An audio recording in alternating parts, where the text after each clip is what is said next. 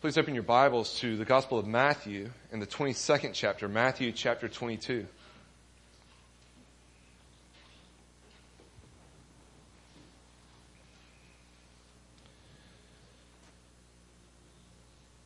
We're continuing our study through the Gospel of Matthew, and today we're looking at verses 34 through verse 40. So if you'll look there with me, beginning in Matthew 22, verse 34.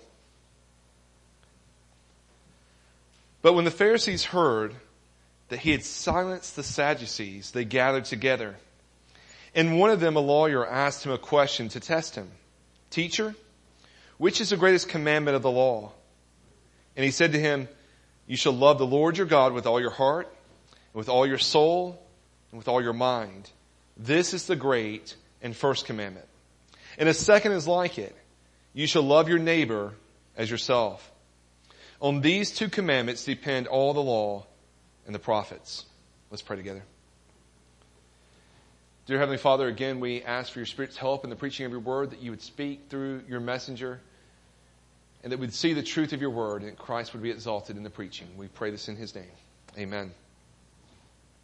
So, our passage today actually references something that we saw last week with Jesus' interaction with the Sadducees.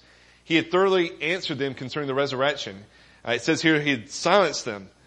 And so that being said, the Pharisees heard how Jesus had silenced the Sadducees. It's possible some of them could have even been present to overhear or see the interaction. And so they gathered together. And I think based on what we've seen so far, since Jesus has entered into Jerusalem, we can assume that they gathered together for a new plan of attack. He's defeated the Sadducees. He beat their argument. Is there some new question, some new argument that we could have against Jesus? And so one of their own, who is also a lawyer, asked Jesus about the law. Now you may remember that the Pharisees and the Sadducees disagreed concerning the resurrection. We talked about that last week. The Pharisees believed in the resurrection. The Sadducees denied the resurrection. So Jesus' answer last week affirmed the resurrection. So in terms of this long-standing debate between the Sadducees and the Pharisees, Jesus has sided with the Pharisees, or maybe I could say the side that Jesus holds, the biblical side, the Pharisees actually would be in agreement with. But rather than be happy that Jesus has actually agreed with them on something, rather than rejoicing that they've got one up on the Sadducees, they're rather upset. In other words, you can imagine this when you maybe it's you and your spouse, you disagree on something. You're always looking for someone to settle the argument. Who's right? Who's wrong? And think of the joy when you find out you're right. Not that you would gloat over your spouse or anything, but you want to know that you're right. And so now here Jesus has said basically you're right. And there's no moment of happiness with them. They rather would have been found wrong if they could have seen Jesus defeated in their argument. So in other words, we could say they're more concerned about dealing with Jesus than even their ongoing spat with the Sadducees. So it's more clear even in Mark that the intentions of the lawyer, it says here that, and they asked him a question. I'm sorry, I was looking further back. Verse 35, and one of them, the lawyer, asked a question to him to test him. So we understand from our text today that there's some desire that they're testing Jesus. Is this a test to, again, attack him? Are they trying to disprove him? It seems to be that way, but we can see more clearly probably in Mark that the intentions of the lawyer may not have been all bad.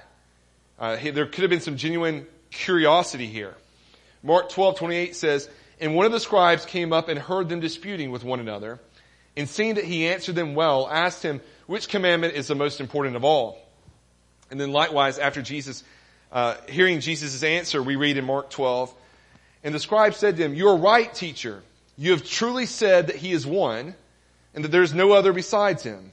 And to love him with all the heart, and with all the understanding, with all the strength, and to love one's neighbor as oneself is much more than all whole burnt offerings and sacrifices. And when Jesus saw that he answered wisely, he said to him, you are not far from the kingdom of God. And after that, no one dared to ask him any more questions. And so we see a little extra from Mark's account to understand that this man is testing Jesus, but part of the testing may have been to see who he really is. What does Jesus have to say about the law? This is something that he studied his whole life, this scribe, this Pharisee scribe. He knows the law. he's wondered about these things, and so he comes asking a question, testing Jesus, but his answer seems to show that he's not far from the kingdom of heaven. He apparently isn't in there yet. He's not a Christian. But his understanding is more accurate than many of the Pharisees, we should say. Mainly in the fact that he's made this distinction. It's better to do this thing, to love the Lord your God with all your heart, soul, mind, and strength, and to love your neighbors yourself, than all whole burnt offerings. In other words, offerings don't compare to the condition of the heart. And so that, Jesus says, puts him closer to the kingdom of heaven, I would think, by far than the other Pharisees Jesus has interacted with. In 1 Samuel 15:22, we read, Samuel said, has the Lord as great delight in burnt offerings and sacrifices as in obeying the voice of the Lord? Behold, to obey is better than sacrifice, and to listen than the fat of rams. And so obedience is better than sacrifice. Why is that the case? Well, genuine obedience is something that comes from the heart. Sacrifices can be something that's external. It can be a pretense. It can be a show for other people. But there's a way in which genuine obedience is coming from something that's going on inside the heart. And we know that God judges the heart. Man looks at the outward appearances, but God examines the heart. And so here, this Pharisee is acknowledging that this obedience is indicative of something going on inside. Loving the Lord your God with all your heart, soul, mind, and strength, and loving your neighbors yourself is something that cannot just be manufactured. Sacrifices we can do. Right? If I change the terminology to say, instead of sacrifices, to say church attendance, giving in the offering, prayer, daily Bible reading, I can make a whole list of things that we could say, yes, I can do those things. I can check that off the list. But we understand that all those things can be done for all their own reasons without a heart that really loves the Lord. And so perhaps this Pharisee has some genuine curiosity about which commandment is the greatest. Think if he studied the law, in particular the 10 Commandments, but maybe the broader law he studied, and which one of these is the greatest? Now, that may seem an odd question, but I think this is the kind of thing we do all the time. We try to decide which law we like best or which one seems to be the most important, and we're going to try to obey that law. So the question may be something as simple as, which law should I strive to obey? So we have the broader law, we have the civil law, we have the ceremonial law, we have the moral law of God, the 10 Commandments. And all these laws, which one is the most important? If I had to focus just on one, Jesus, which one should I be paying attention to? I think we've seen in our day even, maybe if I could put it the opposite way, do we sometimes ask the question of which law is the most important? If I'm going to break one of the 10 Commandments, which one should it be? I think in our day and age, we've seen a strong push to minimize the fourth commandment, the Lord's Day or the Sabbath. There are whole branches of theology that say all the commandments still apply except for the fourth commandment. 9 out of 10 we have to keep on. And so, although it may be odd to say which one of these is the greatest, I think it's not unusual to see people trying to say, well, there's some commandment that I don't have to obey. I think if we put it the other way, if I were to say which one of the commandments is the most important, let's just say if I went outside the church and asked an unbeliever, just someone in an American culture, which one of the 10 commandments is the most important? Well, in my experience in talking to people, I always see people emphasize the 6th commandment. Thou shalt not murder. Right? So you ask someone about the 10 commandments, do you keep the 10 commandments? And they say, sure. What do they say? I've never murdered anyone. Well, do you understand that even that is, it's minimizing the 10 commandments and saying, here's the greatest one. Here's my summary of the commandments. God in the 10 commandments is saying, don't kill people. And I happen to do that. Or I happen to obey that. Not happen to kill people. I happen to obey that. Now, why emphasize that one commandment? My guess is because when we look at the 10 commandments, that seems like the easiest one to do. It takes a positive action that's pretty extreme. Right? Lying, I don't stand a chance. But hey, so far I haven't managed to murder anyone. We know that Jesus says, if you've hated your brother in your heart, you've committed murder. And we know that Jesus' standard is far beyond what we look at. But if we just take it literally for what it says, of the 10 commandments, I've got one of those that I got a chance of obeying. You know, maybe I can make it a few more years without killing anyone. I've come close a few times. But if I can just make it a few more years, boom, I've got one of the commandments. And so we see that there are ways in which I think even unbelievers ask this question. Which one of the commandments is the greatest? And maybe, as I said, even which one do I have the most hope of obeying and fulfilling?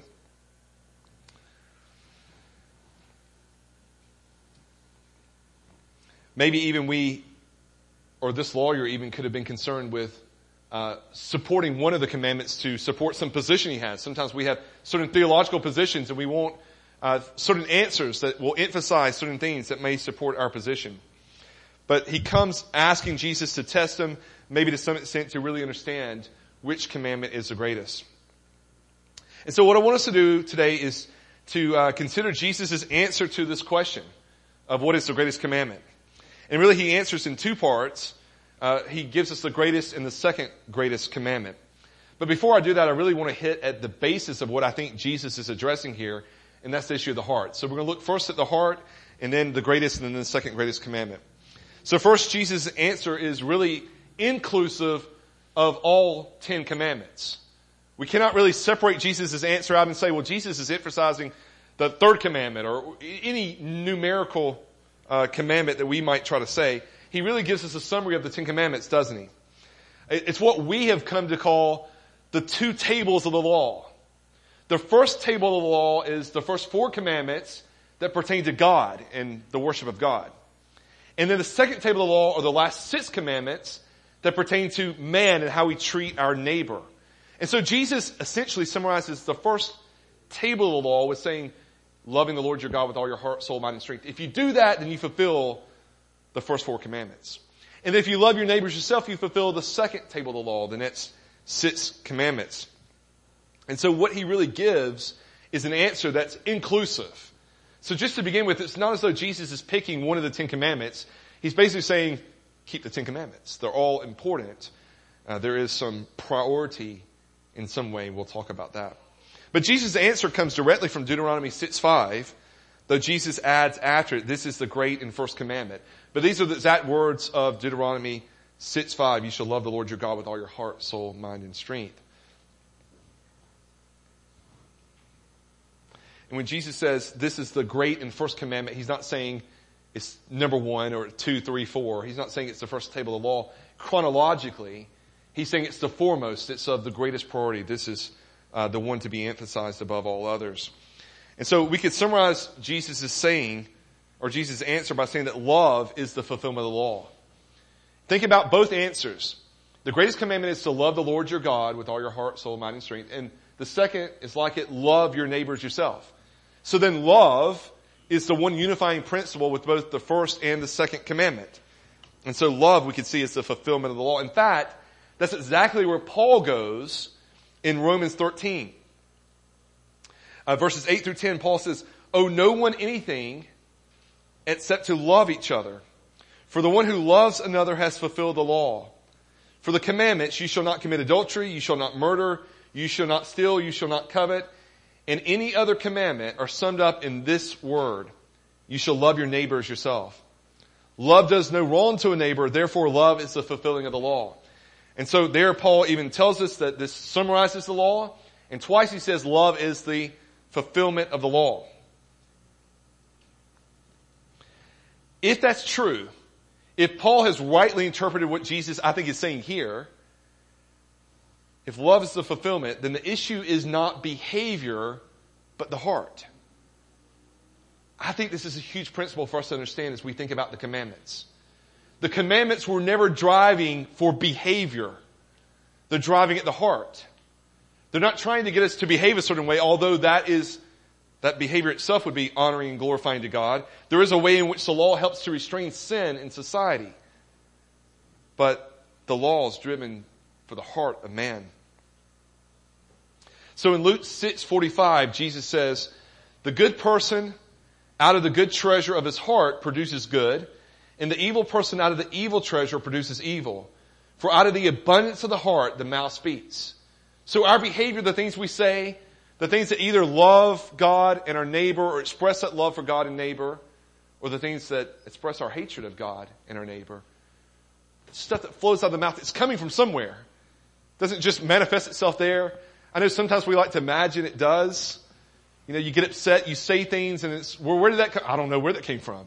Just popped up in my mind. No, it's overflowing from our heart. It's revealing what's already there inside the heart. This is really what we've already seen in the Gospel of Matthew with Jesus and his parables. Many of the parables he gave were about good fruit being produced. The good tree produces good fruit. And so the outward display, the behavior, the obedience that we might think of that looks good or doesn't, he's saying it's coming from a source. Remember, even though not a parable, an actual event, a miracle of Jesus did was he cursed the fig tree. And remember what we talked about with the cursing of the fig tree. It wasn't producing good fruit.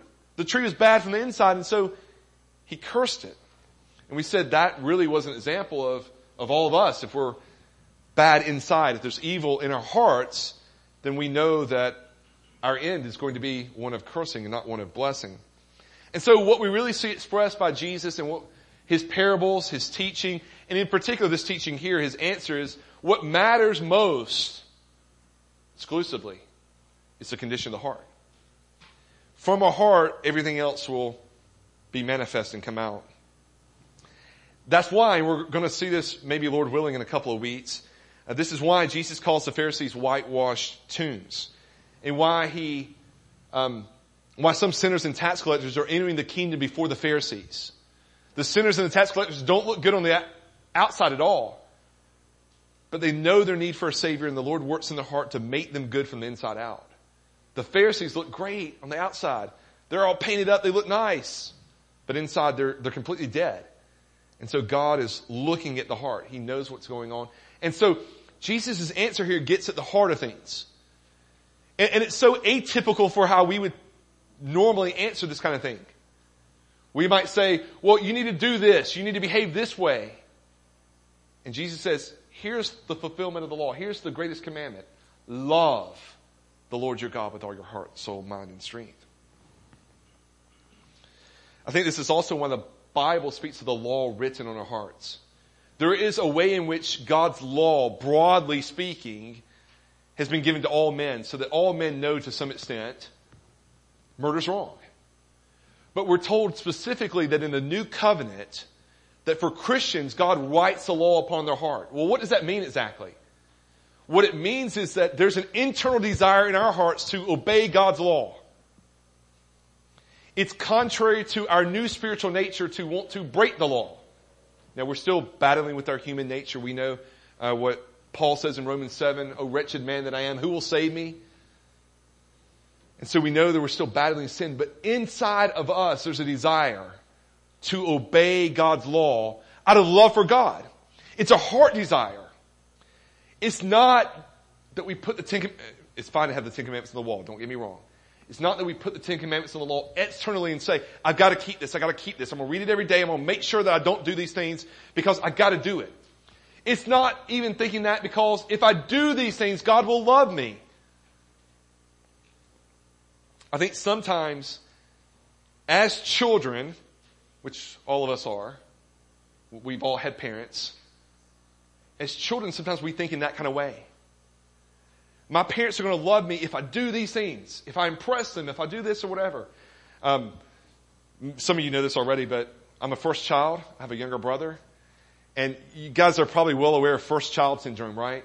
The first child always tries to please the parents, impress them with all the things they can do. My brother's the complete opposite of me. We're only a year and a half apart. He kind of does everything the opposite of me to get attention in different ways. But it's just, the mentality of me was always a people pleaser.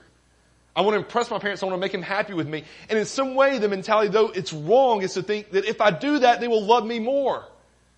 I can earn my parents' love by being good enough. And I imagine that's probably true for all of us in some area of our life. Maybe some of you firstborns in most areas of your life. But that's a wrong mentality to think in those kind of ways. Trying to do that, especially when we then take that toward God. And I could say as well, some of us parent in those kind of ways too. That we can be so harsh. We're trying to get our kids to do certain things that our kids are left thinking, if I don't do it, my parents don't love me. Their love for me is based upon me keeping certain rules. And that's wrong, and we're teaching the wrong idea of God. Instead, what we see presented here is that it's the heart that matters. Do we love God from the heart? The behavior will spring forth out of that.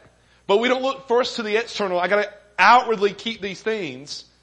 That's Pharisaism. We would call it today probably legalism. To think that if I keep the rules, I'm going to be loved more by other people or, especially here, by God. Instead, we're to love God, and out of that love for God comes the behavior that would flow that's honoring to Him. So that's why the Bible speaks of the law written on our heart. For the Christian, God-honoring obedience comes from the heart, not from the external law. We want to do what's pleasing to our Heavenly Father. In verse 40 here, Jesus says, the entire Old Testament is dependent on this principle of love. Look at verse 40.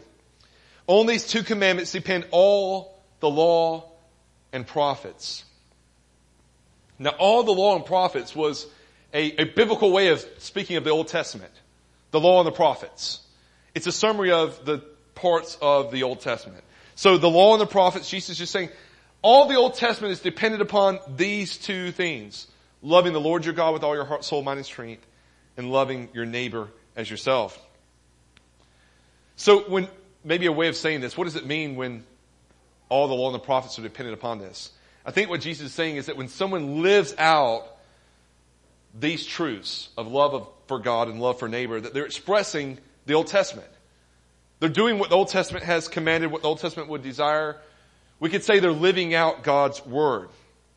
They're living out what God has given to men to do. And so I didn't want for us to look at the commandments or Jesus' answer of the first and the second greatest commandment without first saying the principle involved is this. It's the heart issue. It's a love issue. It's not foremost a behavior issue. It's a love issue. And then Jesus says that the greatest commandment is first to love God. I think I can even say that if we want to do the second commandment, we have to first do the first commandment. There's no hope in us loving our neighbor if we don't first and foremost love God. So the love of neighbor is of great importance, but it is secondary to love for God. This means loving God more than anything else in our life. What does it mean when it says love? Maybe that's obvious in the fact that it says you shall love the Lord your God with all your heart and with all your soul and with all your mind. There's a repetition there. With all your. I think even in writing today, we would typically say with all your heart, soul, mind, and strength. And that's how I've summarized it about every time I've said it verbally now. But you see the repetition that. You shall love the Lord your God with all your heart and with all your soul and with all your mind. So we get an idea there of the fact that this means more than anything else. Every bit of my heart, soul, mind should be given to the love of God. Now, if we're going to love our neighbor, that's going to flow out of the fact that we have first loved God above everything else. And in fact, even if we were trying to be very nice people and we wanted to love our neighbor more than anything else in our life, and we want to love our neighbor more than God, we would not love our neighbor as much as if we loved God first. And I think that's part of what Jesus is laying down here. We love God first, and out of that flows the other, which is probably getting ahead to my third point. But for now, let's see that it means loving God more than anything else. So, for example, Matthew 10:37 that we looked at some time ago says, whoever loves father or mother more than me is not worthy of me. And whoever loves son or daughter more than me is not worthy of me. And we talked about that back then, but these are really powerful words. Because someone who's good, even someone who loves God, ought to love their parents. And they ought to love their children. And in fact, the parent, the father, the mother who doesn't love their child, it's wrong. That's not how things ought to be. So this is natural for us to love our children and to love our parents. And Jesus says, if you don't love me more than them, you're not worthy of the kingdom. And so we see then, again, the idea of neighbor versus God. Where's the priority? Who should we love foremost? If we don't love God more than other things, then we're not worthy of the kingdom itself. And that includes not just father, mother, and children. That includes even our very selves. Now, this is hard for us because we know that the person we love most is ourselves. Maybe you're not going to acknowledge that. I'll acknowledge it for me personally speaking. Maybe this doesn't apply to you. But love myself more than anyone else. But we're to love God even more than ourselves. And so Jesus in Matthew 10, we looked at 37. If we go on in verse 39, it says, and whoever does not take his cross and follow me is not worthy of me. Whoever finds his life will lose it, and whoever loses his life for my sake will find it. And so part of loving God more than anything else means laying down our lives. That may mean physically doing it. It may mean spiritually doing that. But do we love God even more than our very lives? So Paul then says in Philippians 3, a great example of this. I count everything as loss because of the surpassing worth of knowing Christ Jesus my Lord.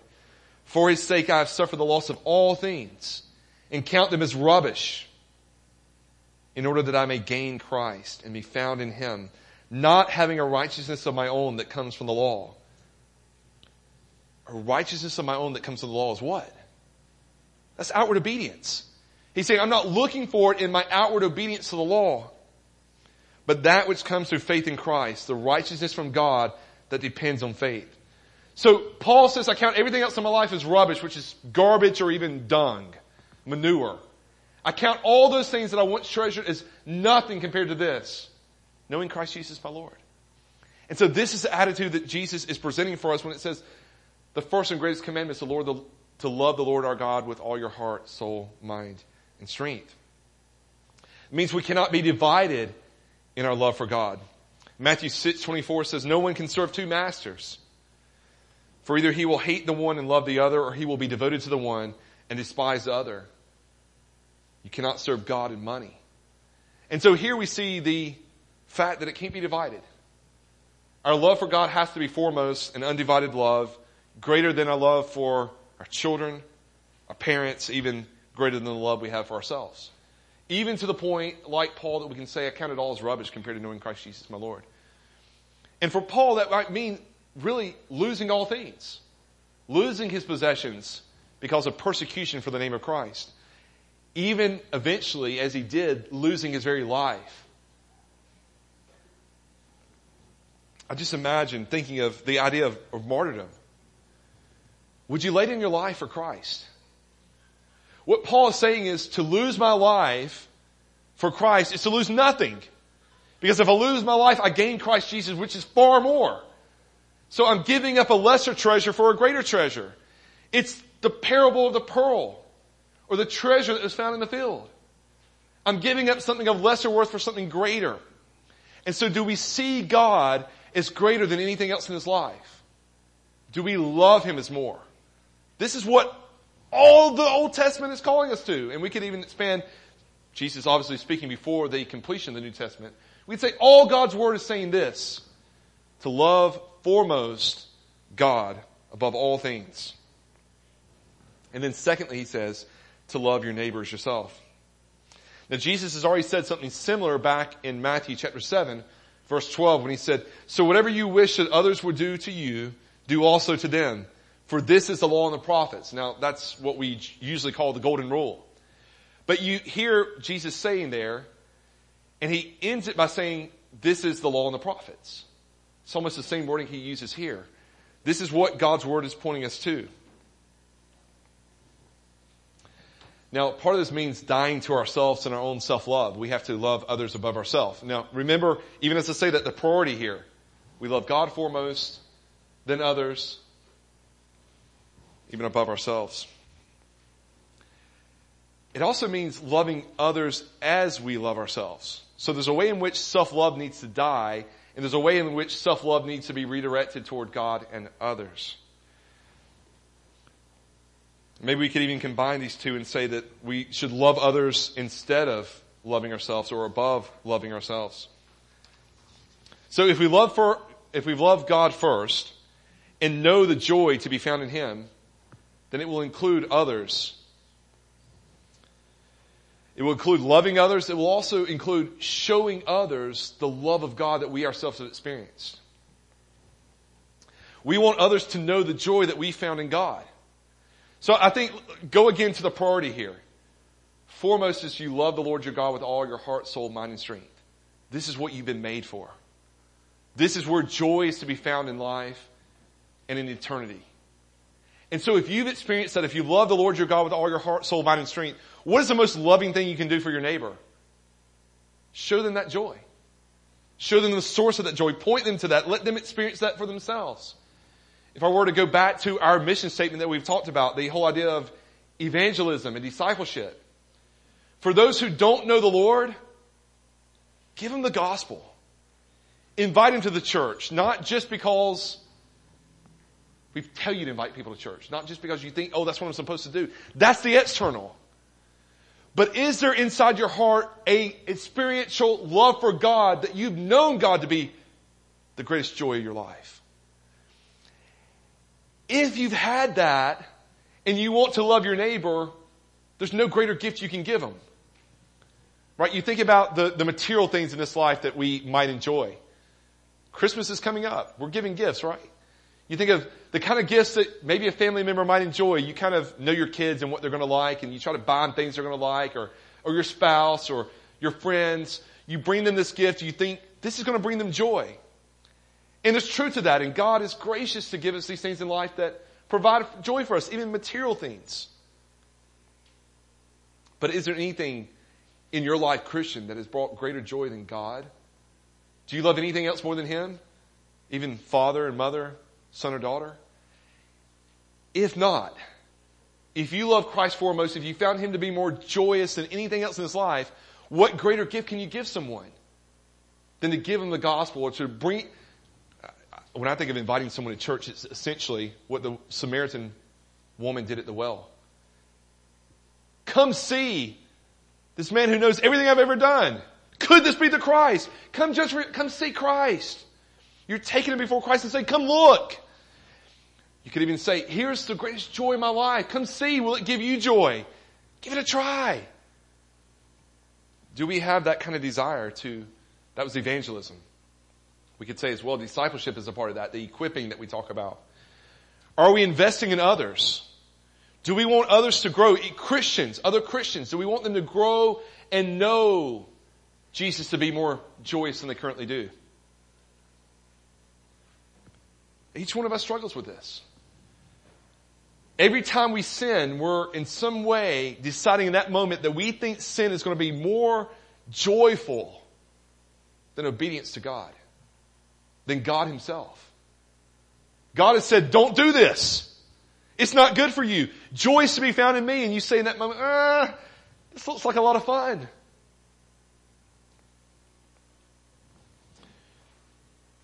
Have we found God to be so joyful that we want others to know it more deeply?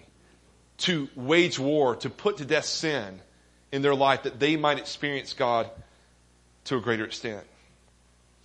And so when I think of loving our neighbor, I think it includes giving them the gospel, giving them Christ, and then for the Christian, helping them to see Christ more and more in their life. Helping them to know greater joy in Christ. Galatians 6:10 says, so then, as we have opportunity, let us do good to everyone, especially to those who are of the household of faith. So as we have opportunity to do good to everyone, the evangelistic aspect, and then especially those of the household of faith, the discipleship aspect.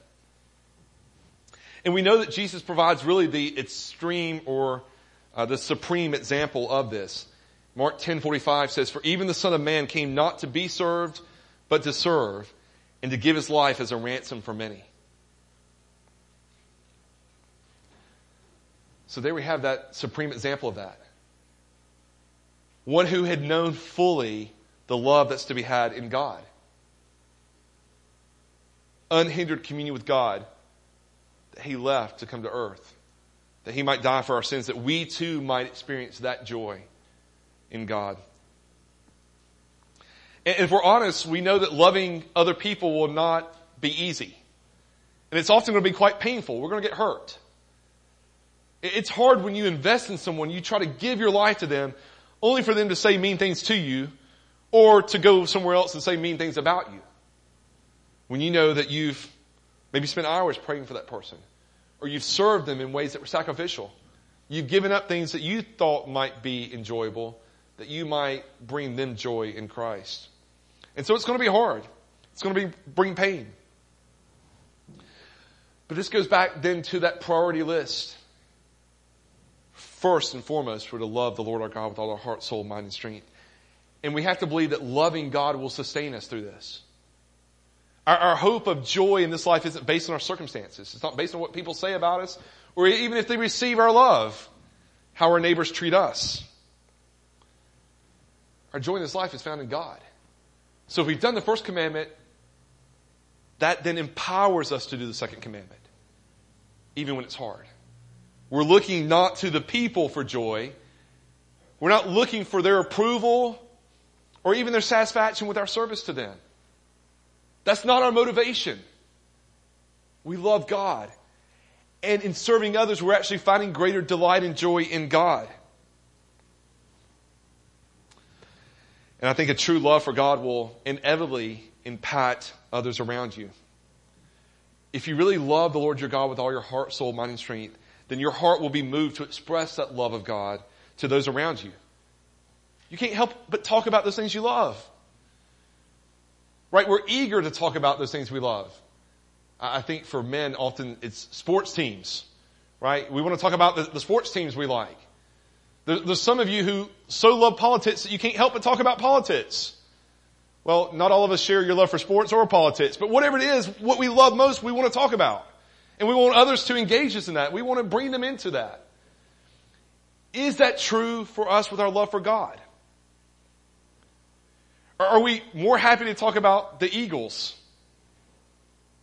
than we are to talk about God to our coworkers? I can't pick on other people. Or Manchester United, for all of you Manchester United fans in the room. Which is probably just me and my family. But is it to talk about your favorite sports team? Or are you more eager to talk about that with people than you are to talk about your love for God? If we love the Lord our God with all our heart, soul, mind, and strength, then inevitably that's going to spread to other parts of life. It's going to impact our neighbors and how we speak to those at home and to those at our workplace and friends wherever we gather together with them. 1 John 4:20 says, if anyone says, I love God and hates his brother, he's a liar. For he who does not love his brother whom he has seen cannot love God whom he has not seen. And so I've talked about it in a positive way. This really takes a negative perspective. But it's saying hatred for brother is some demonstration that we don't really love God. And I think if we go back to what we said is the greatest expression of love for our neighbors, showing them Christ, sharing with them the joy that we've known in Christ, then if that's not something we want to do, we're not really loving our neighbor. And it may mean we don't really love God. If we're much more eager to talk about sports or food or politics or whatever it may be that we're enthusiastic about, rather than God, do we really love God at all? And I've tried all along to make some application, but I'm going to close just with a few final words of application. I think here Jesus exposes the weakness of the lawyer. Or, again, we might say the legalist. The lawyer comes wanting to know, what's the greatest law? What do I need to keep? What do I need to do that I might find favor with God? And it's a good reminder for us all to say law keeping does not earn for us salvation. We cannot merit salvation by how well we keep the law. Everything, the law and the prophets, all the Word of God, everything depends on the condition of our hearts. It's our hearts that ultimately matter. And if we have an internal love for God and our neighbors, we will desire to keep the law. It's something we want to do. And to some extent, we will do it without the external reminders or prohibitions. We don't keep it because we know, oh, that's what it says, we're not supposed to do it. Our love for God, our love for neighbor moves us not to murder them or hate them in our hearts, to lie to them, to lust for them. Even it moves us to behave certain ways on the Lord's day, to come and worship Him, to put Him foremost in our heart. Even what we say about God is affected by that. And so we could say that the law and knowing that the law and prophets are dependent upon the heart, the law and indeed the whole Word of God, is the outflowing of love for God and neighbor in the heart of the person who's been saved by God. Right? If this is a heart issue, we understand what's necessary, don't we? John 14:15 says, if you love me, you will keep my commandments. So evidence of loving God is the keeping of the commandments. It's not the other way around. We don't keep the commandments to prove our love for God. If we love God, then we keep His commandments.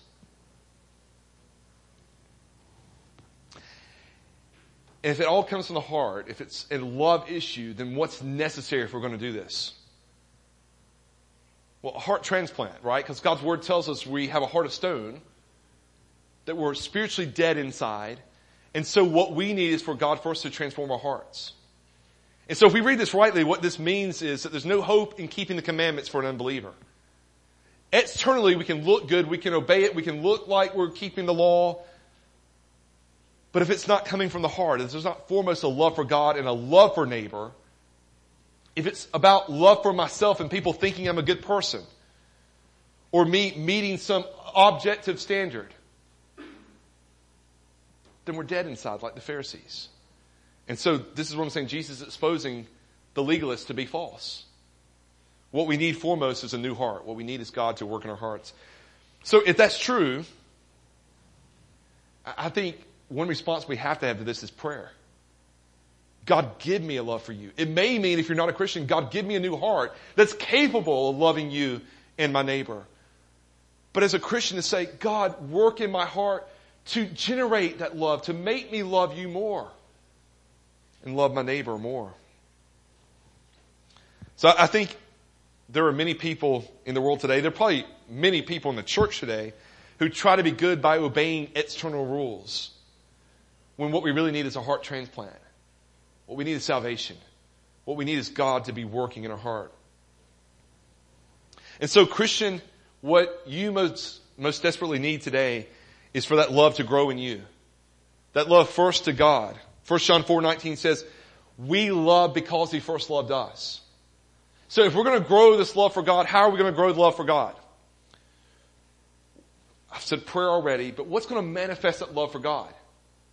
I think foremost it's going to be knowing God's love for us. Knowing God, His character, His attributes, and in particular how He's expressed that love for us.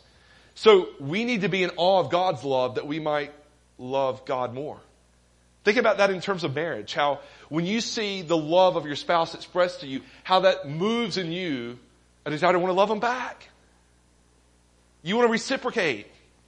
And so we need to see God for who He is. We need to see His love. My hope is that I can touch on that some in the Lord's Supper as we come to that in a minute.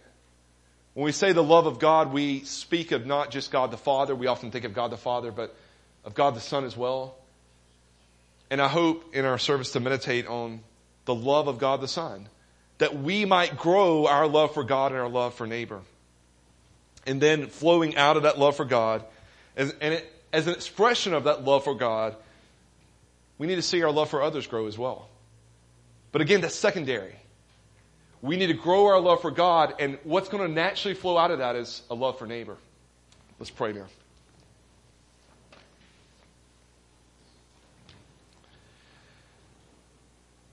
Dear Heavenly Father, we want to foremost and first thank You for the love that You have shown us in Christ. And Lord, we pray that You would grow in us more and more love for You. Lord, if there's anyone in this room who doesn't yet love You, doesn't know You, hasn't trusted in You, still has a heart of stone, Lord, we pray that You would change that heart, that You give them a heart that loves You. And then, Lord, for the Christian, we pray that You would grow and grow that love for You. Lord, we pray that these things in our life all around us would grow more dim in comparison to You. That we would be less and less attached to the stuff of this world and more find our joy in You. Lord, we pray that as that becomes true, that we will inevitably love our neighbor. Lord, we pray that we would be sharing the gospel with those around us, that we would be pointing them to where our greatest joy is. And Lord, we pray also that we would be investing in the life of other Christians, that we would not be content just to look out for ourselves, but that our love for neighbor will be displayed in how we treat other Christians, that we would help them to grow, help them to fight sin, help them to be sanctified and more conform to the image of our Savior, Jesus Christ. Lord, we ask all these things in Jesus' name. Amen.